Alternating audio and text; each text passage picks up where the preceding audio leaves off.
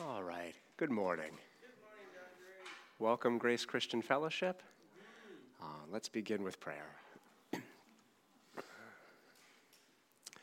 Father, we ask that you would help us to enter into your presence with fear and trembling, with reverence and awe, with the deepest sense that we are welcome, and that paradoxically we need not be afraid. So we pray that you would help us to hold those two truths in tension, the reality that we are entering into the throne room of Almighty God, and that we are being welcomed as children by an affectionate Father, the penultimate affectionate Father. And we thank you, Lord, that we, your children, have been welcomed into your house, and even that we are your house and have become a house for your name. Thank you, Lord. Please open our minds to understand the Scriptures. And we ask that your word would speak to us and change us today, that we might be more fully formed into the mature man, into the image of Christ. Amen. Please turn in your Bibles with me to Luke chapter 11.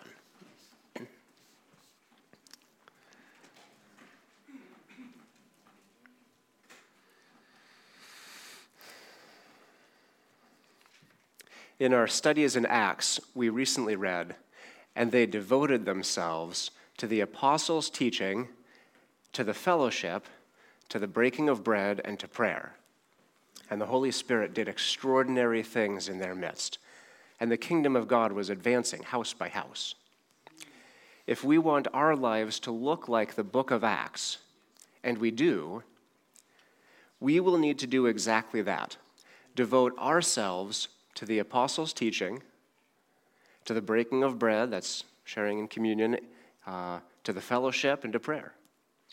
Today, I'd like to look at one aspect of that, the apostles' teaching. So what is the apostles' teaching?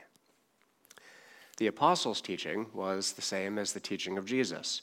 Jesus taught about the kingdom of God, about true righteousness. He taught about himself in all the Scriptures, right? So where did he get those ideas? Were any of them new? One might say he expounded on what was already there, but not in a way that changed what was already there. So the apostles' teachings were the teaching of Jesus. So where do we read about the teaching of Jesus? The New Testament. So we need to read our New Testament. Specifically, we need to read the four Gospels, right? Well, Jesus' teaching was already written down before his incarnation, before he came to teach it. He taught the Jewish Scriptures. And of course, he used parables and asked probing questions, and often just summarized or quoted the Old Testament. Sometimes in the first 5 books of the Bible, like Genesis and Exodus and Deuteronomy, and sometimes in the Psalms and other writings, and sometimes he quoted the prophets. So Jesus teaches the Bible. Jesus was always teaching, and he was teaching the Bible. He healed the sick, he cast out demons, and he taught from the Bible. From memory, mostly, although he read and taught from it on the Sabbath, as was his custom. When we come to the book of Acts, we see the apostles carrying on the same ministry as Jesus. So now Jesus is still working, but through the Holy Spirit, through the apostles. And the apostles make disciples, teaching them to obey all that Jesus commanded.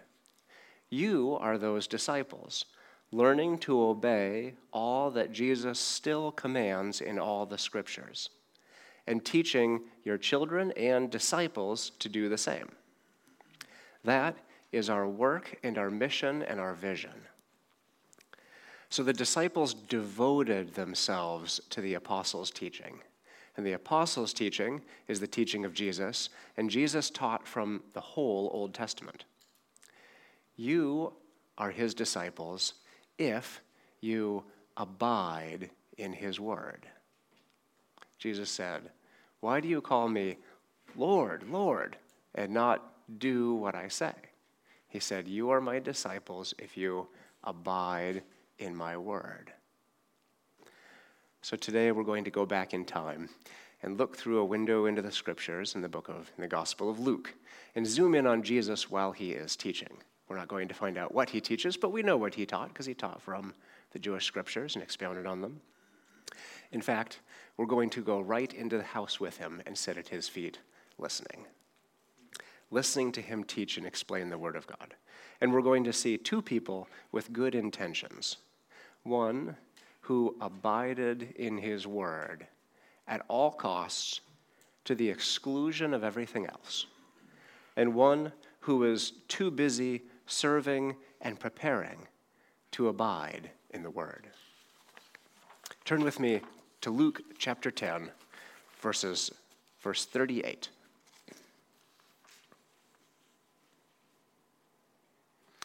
Luke chapter 10, verse 38.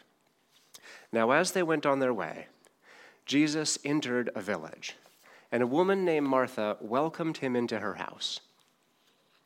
And she had a sister called Mary, who sat at the Lord's feet and listened to his teaching.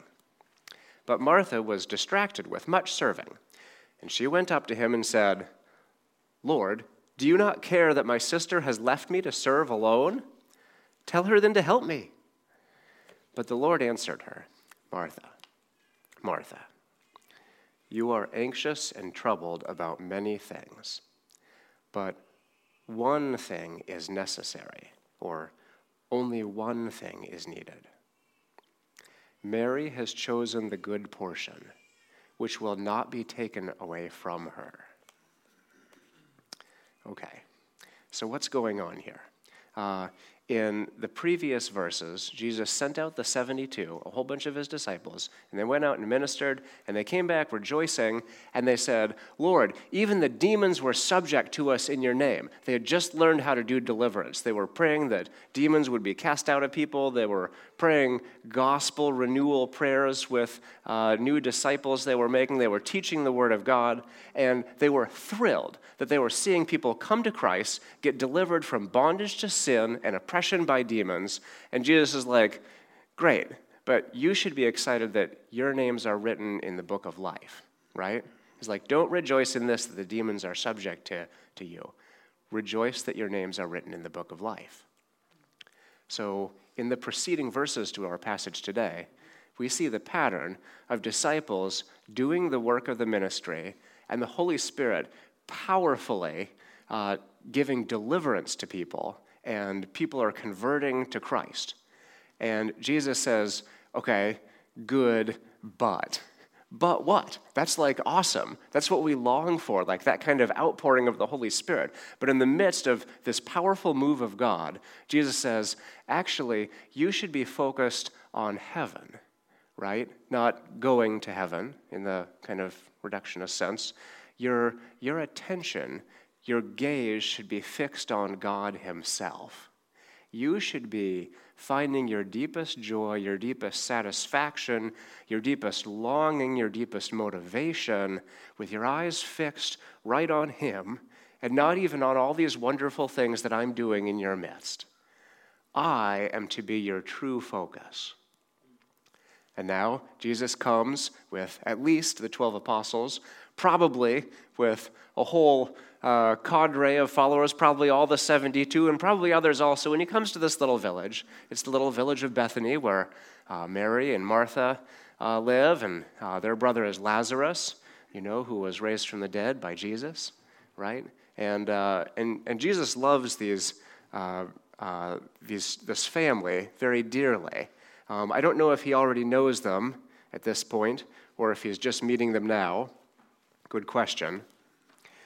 But Martha sees the Lord come into the village, the Lord and all these other people with him, and she practices godly hospitality, and she welcomes him into her home. But not only him, everybody who's with him. So this would be like, at the end of the service, let's say we have 100 people in the service, right? And John, let's say, Lourdes stands up and says, and after the meal in the fellowship hall, everybody's invited to my house. You'd turn to her and you'd be like, our house can't fit 100 people. Like, not just for fire code's sake, like literally can't fit 100 people. And like, what are you going to do? What are you going to do? You don't even have enough water. You don't have enough food. Like, how can you show hospitality to a small crowd of people in any proper sense if you don't even have that much food in your house? You don't keep food for that many people in your cupboards, right? And so Martha, obviously, she was distracted with much serving. She has recognized that she may have discerned that this is the Lord of glory, or she may have discerned that Jesus was a great teacher, perhaps the greatest teacher, perhaps a great prophet.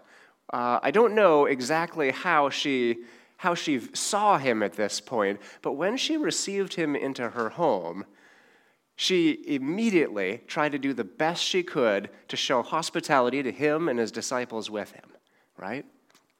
And so she probably quickly sent all available family members to the neighbors and said, everybody come, drop what you're doing, run, bring all your food, knead your bread, bring your pitchers, fill them up with water, bring the best, bring everything you have right now.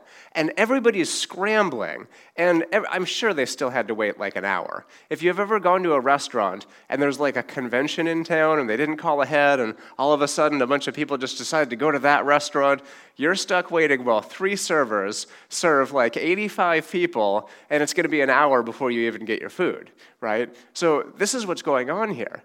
Martha is undertaking a noble thing, and she has the delight and honor of welcoming the Lord of glory into her home and serving him and letting water be brought to wash his feet.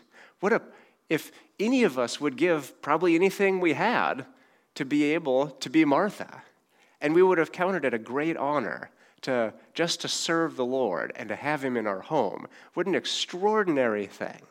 And she was doing her best. And she was distracted. Of course she is distracted with much serving. And so I think in a very understandable way, she goes to Jesus after her sister abandons her and fails to show hospitality to the Lord. I'm sure she's thinking that. And she's just sitting there at his feet. So, you had these low tables. They were probably reclining at a low table.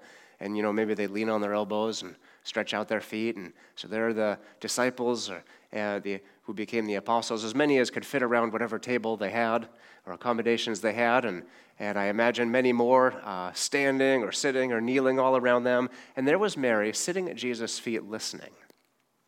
There's this thing in the Bible about sitting at someone's feet and being taught. In the book of Acts, Paul says that, or Acts or Galatians or Corinthians, in the New Testament somewhere it is written, Paul says that he was educated at the feet of Gamaliel. And Gamaliel is the one we'll see in, I believe, Acts chapter 4, possibly 5, who stands up and silences all the religious leaders, and he's like, look, if this undertaking is of God, you might find yourself fighting against God. So just let these disciples of Jesus go, and don't interfere, because it could actually be God doing all these extraordinary miracles resulting in praise to God that we see, even though, they're against us, right? And so Gamaliel has a little bit of wisdom. He is a great teacher of the Jewish scriptures, and he's known outside the Bible. He's mentioned, it says of Gamaliel that when Gamaliel died, love for the law died. But of course it lived on in the church. So he certainly loved the Word of God. And Paul was educated, he says, at the feet of Gamaliel. What that means is Paul was a disciple. Now, Paul was obviously discipled in some Pharisaical kind of thinking there, being a persecutor of the church. But the pattern of sitting at one's feet listening is a picture of Christian discipleship in the Bible. And so Mary, quite literally, has become a disciple of Christ, whereas Martha is busy showing hospitality to guests. Which is better? Gosh, that's a tough question. So Martha comes, and one of the greatest violations of social code, social rules in this day would be to refuse hospitality or show poor hospitality to a guest. And Martha is deeply bothered, among other things, that Mary is abandoning her to serve alone. And so she actually goes up to Jesus while he's teaching, and she says to him, "Lord, do you not care that my sister has left me to serve alone? Tell her then to help me." But the Lord answered her, "Martha, Martha, you are anxious and troubled about many things, but one thing is necessary." I thought eating was necessary. Have you ever tried to fast? You immediately, for me, right before breakfast time, become acutely aware on your fast day that you're not doing something that you need to do, and maybe today isn't the right day to fast. Maybe I should fast tomorrow. I have that thought about 52 times a year by breakfast time, and or before. So eating, one might argue, is necessary. Washing your feet if you are sweaty and you're walking around Israel and there are animals on the road, so maybe there's manure, right? The roads aren't necessarily clean. They could have gotten manure in between their toes. They would smell. They'd be sweaty. They walked to this village, right? They didn't use modern deodorant and antiperspirant. So washing one's feet, providing hospitality, eating, having water, these are among, we're getting down to like core basic necessities of life. And Jesus counters that urgency in Martha's heart, that urgency we feel every day when it's time to read the Bible and something else tugs at our attention. I'm talking about me. And Jesus says to her, in front of everybody, "Martha, Martha, you are anxious and troubled about many things." I get physically anxious when I'm fasting because I'm I need nutrition and it's got to be a healthy breakfast. So even though I'm fasting, I guess I'll have my 5 vitamins and a coffee. I'll make it double strong because I need energy to get through the workday, and I'll have to drink extra water. This is how I fast. And so Jesus is like, you don't need anything except me. Jesus here is the bread that has come down from heaven. It's like there are 2 loaves of bread. One is the bread of serving, and Martha is eager and willing to sacrifice her money. I mean, she might have gone into debt to have them in her home. Who knows? And she's borrowing from neighbors probably, and she is serving bread to Jesus and his disciples. And he says, we don't need that. He's challenging the root of her thinking that's deep in her heart. And then there's this other loaf. It's the loaf of the bread of life. And he says, Mary has chosen this loaf, and she will be satisfied in me.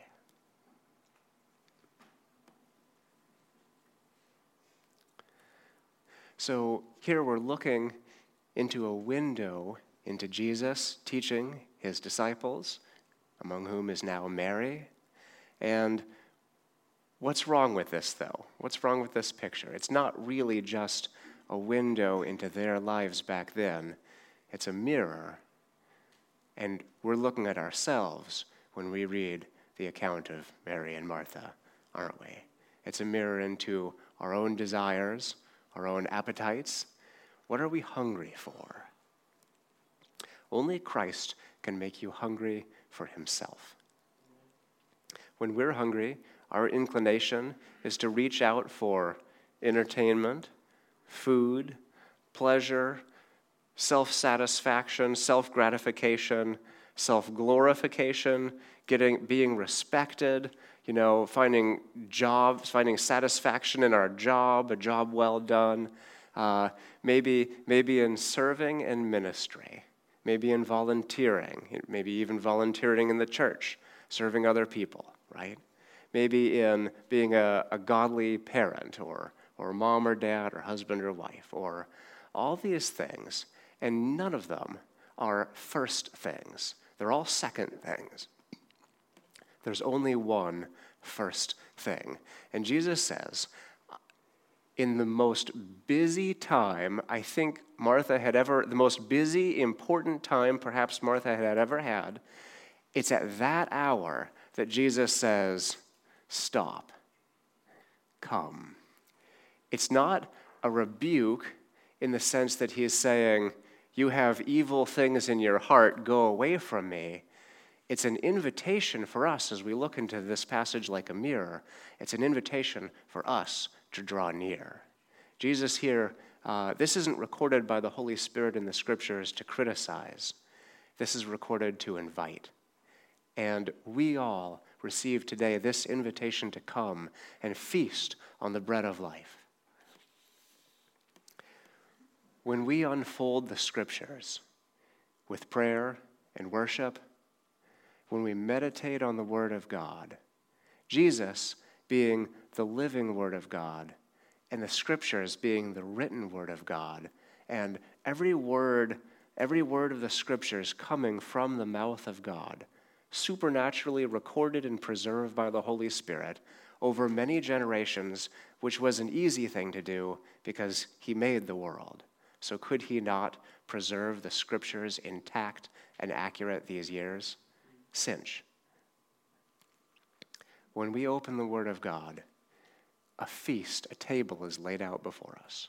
Is it possible to open our Bibles and just read our 4 chapters a day dutifully for some kind of religious reasons or something? Sure, yeah. And is there any value in that? Well, I mean, Paul, before he was Paul, when he went by Saul, he was a dutiful student of the Scriptures. He probably had them all memorized, especially being a disciple of the great Gamaliel. He would have had to be, like the best and brightest student.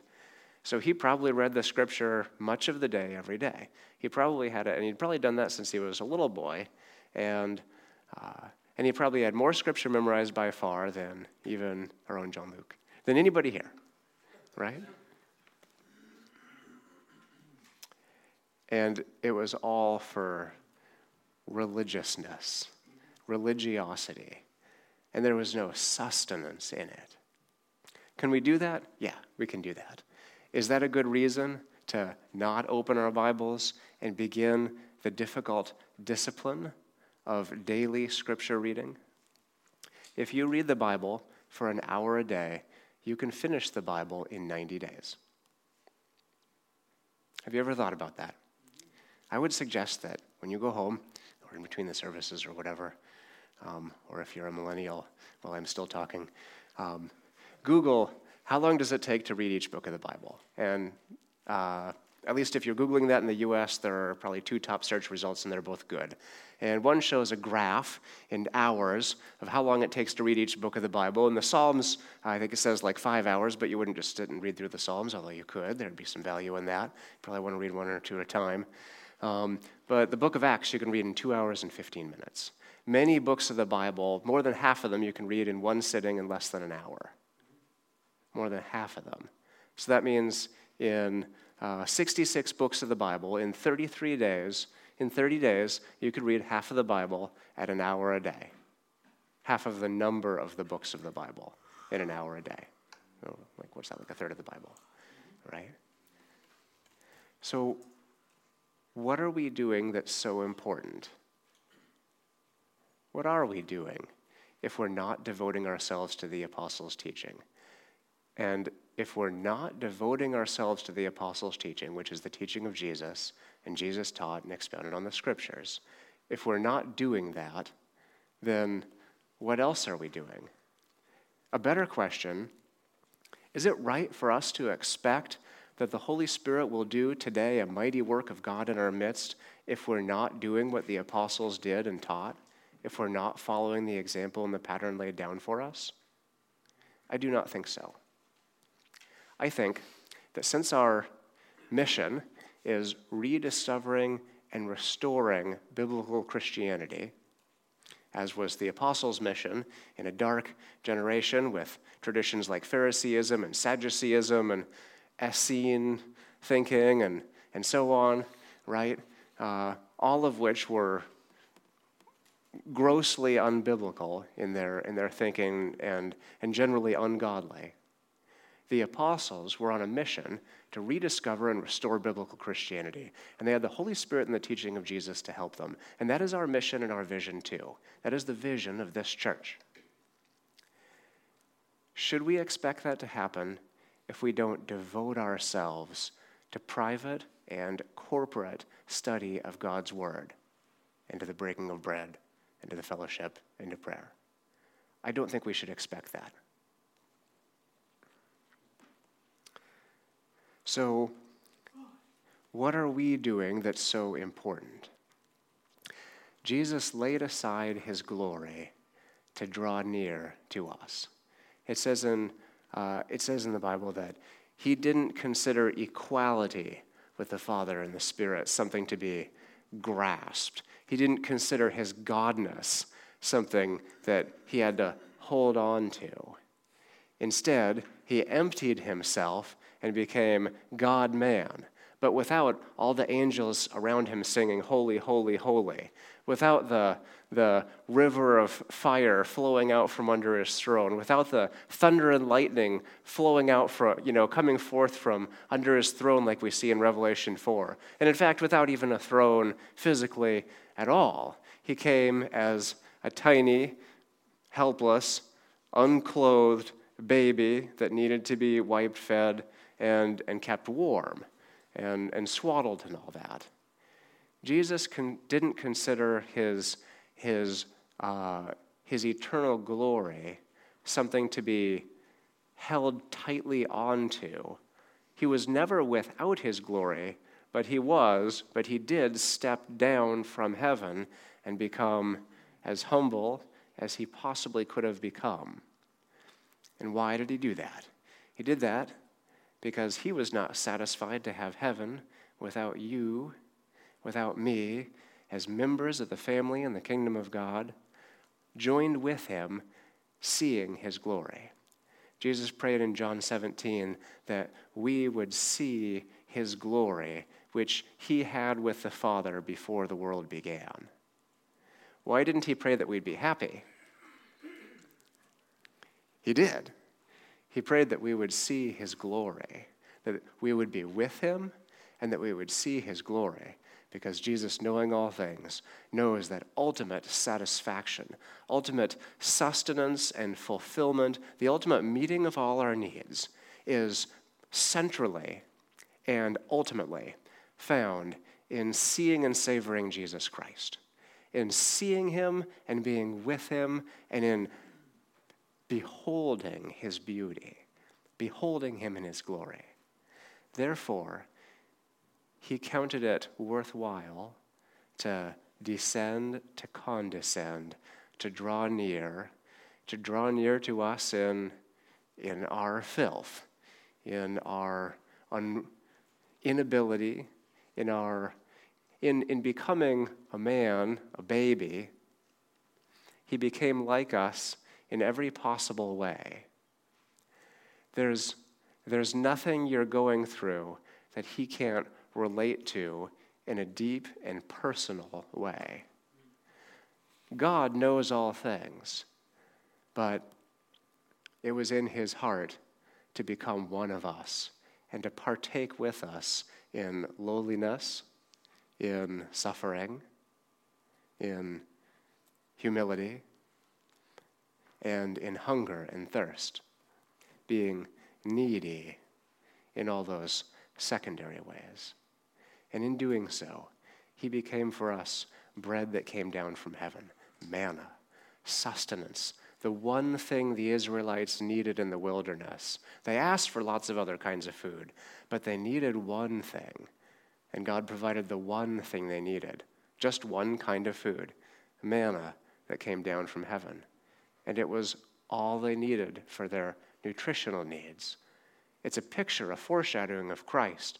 There's one thing, there's one person we need, and fellowshipping with him, seeing him in his glory is the one thing we need. So how about when we open our Bibles and we go to meet the Lord and we go to feast on Christ and we have a headache?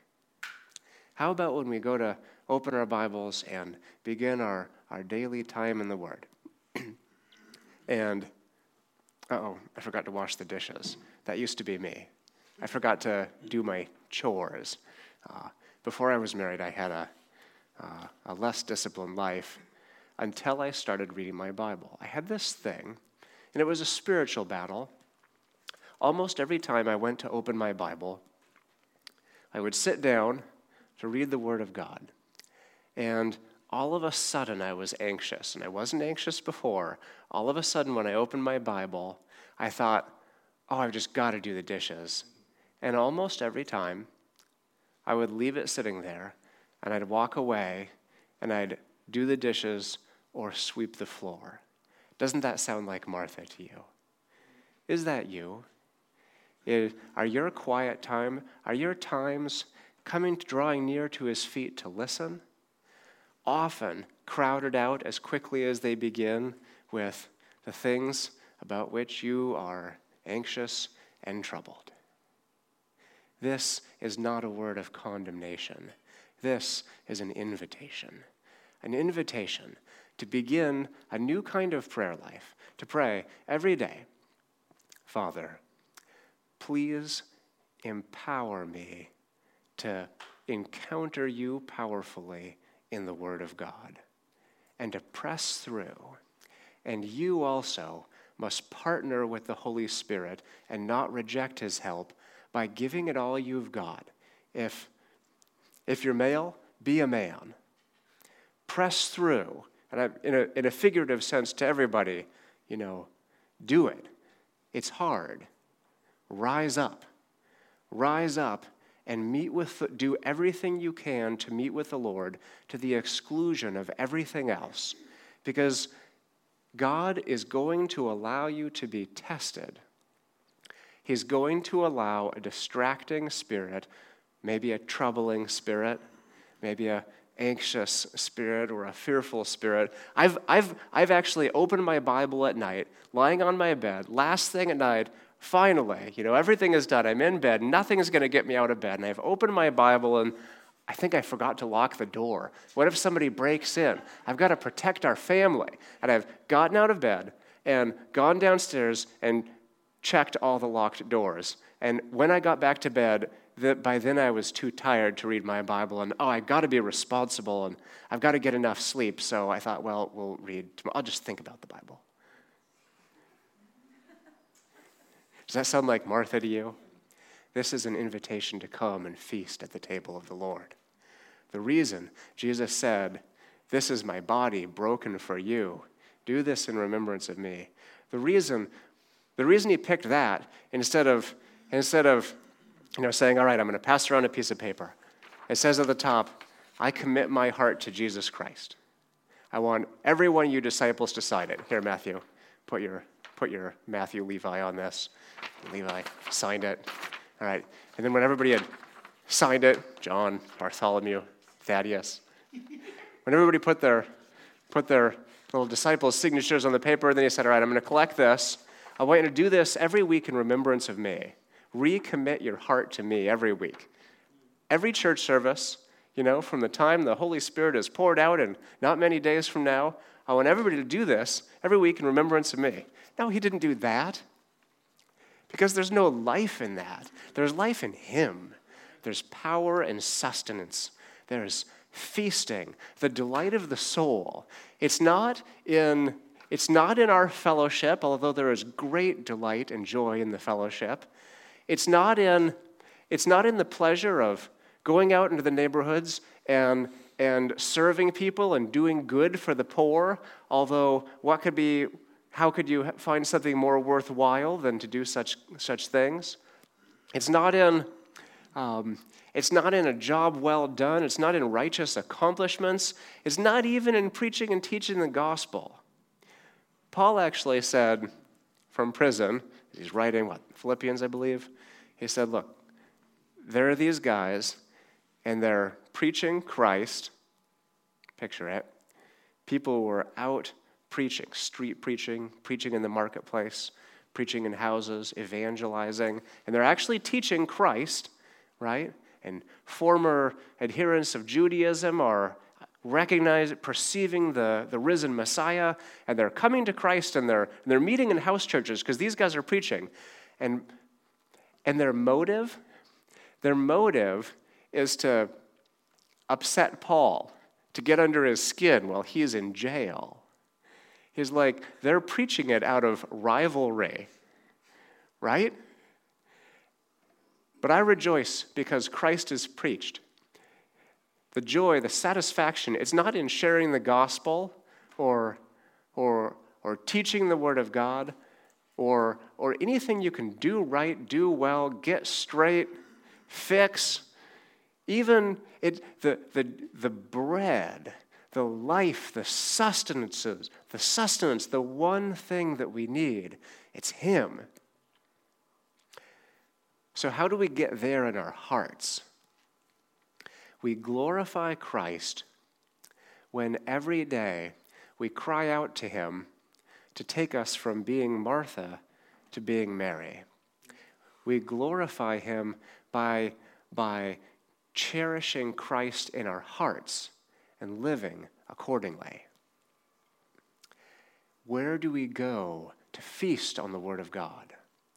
Are you a person who feasts on the God specially, reverently, in a way that's delightful and satisfying every Sunday morning, and you look forward to Sundays, and you actually have no spiritual disciplines during the week?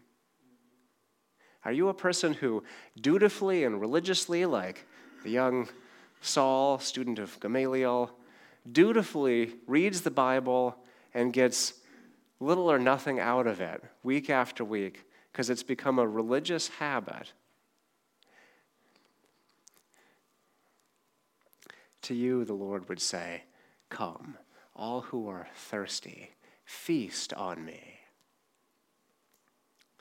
I think it's realistic for all of us, including mothers and busy people who work overtime, to find time with the Lord every day.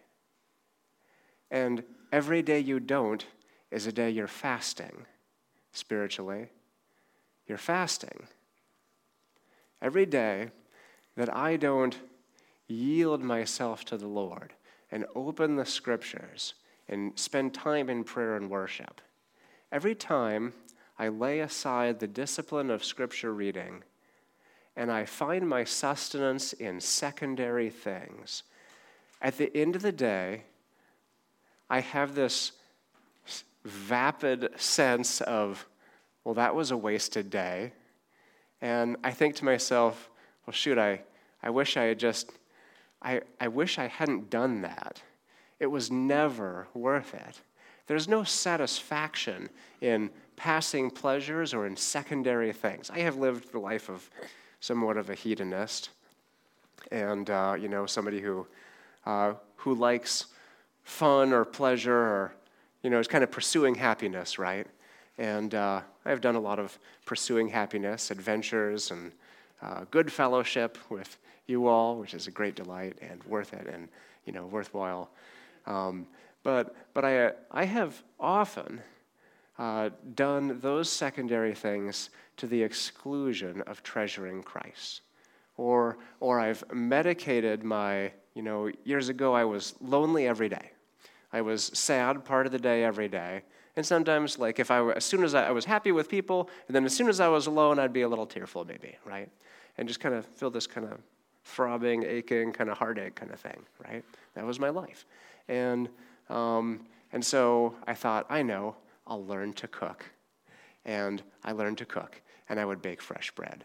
And I would make homemade chocolate desserts, and I would cook salmon and shrimp and stir fries and veggies and salads, and I would have people over to my house. In fact, I think Leah, one of our early dates was you and I helped serve about a dozen people that I had over in my house because I liked serving people, and I was a Martha, and I didn't read my Bible because I just believed that I could I could treat my sadness, my loneliness, I could treat that hunger in my soul with everything else in life, and it never worked.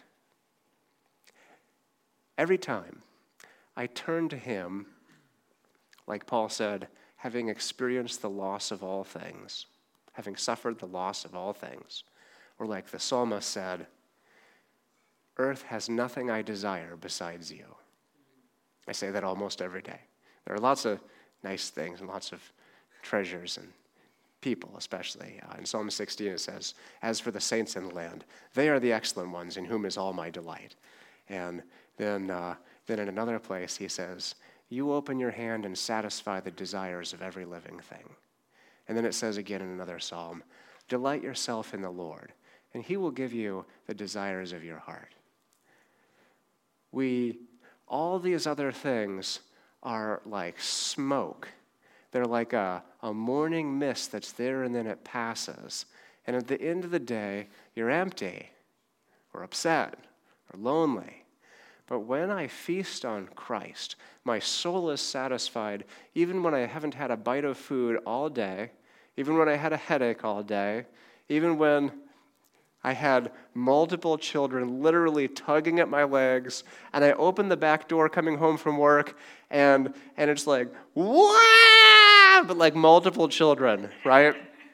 And I walk into that, and some of those days have been some of the best days of my life because I've been feasting on Christ all day long. Because I started the day, I found time in between my morning patience to open the Word of God, and I sat down, no food, scriptures, and I didn't have as much time as I wanted, but I did it first. Like Mary, I sat at his feet listening, and I listened to the Word of Christ in the scriptures, and I gave it as much time as I could. And then all the rest of the day, I feasted on his presence and meditated on what I read. You see, what needs to happen in our lives is we have all these thoughts, and those need to become not our thoughts, and his thoughts need to become our thoughts. And it's not going to happen unless you're in the Word of God like every day, right? When when it says that Jesus, full of joy in the Holy Spirit, said, I don't even remember what he said, but that phrase is one of my favorite verses in the New Testament, and I want that joy, and I know where to get it, and I've feasted on Christ. Read the Bible every day, and pray 2 things: that God would open your mind to understand the Scripture, 3 things: that he would give you a willing spirit to do whatever he tells you, no matter the cost. And you'll be challenged in that. And 3, that he would grow your hunger for God's word. Pray that he would open your mind to understand the Scripture. Pray that he would grant you a willing spirit to do whatever you read, no matter the cost.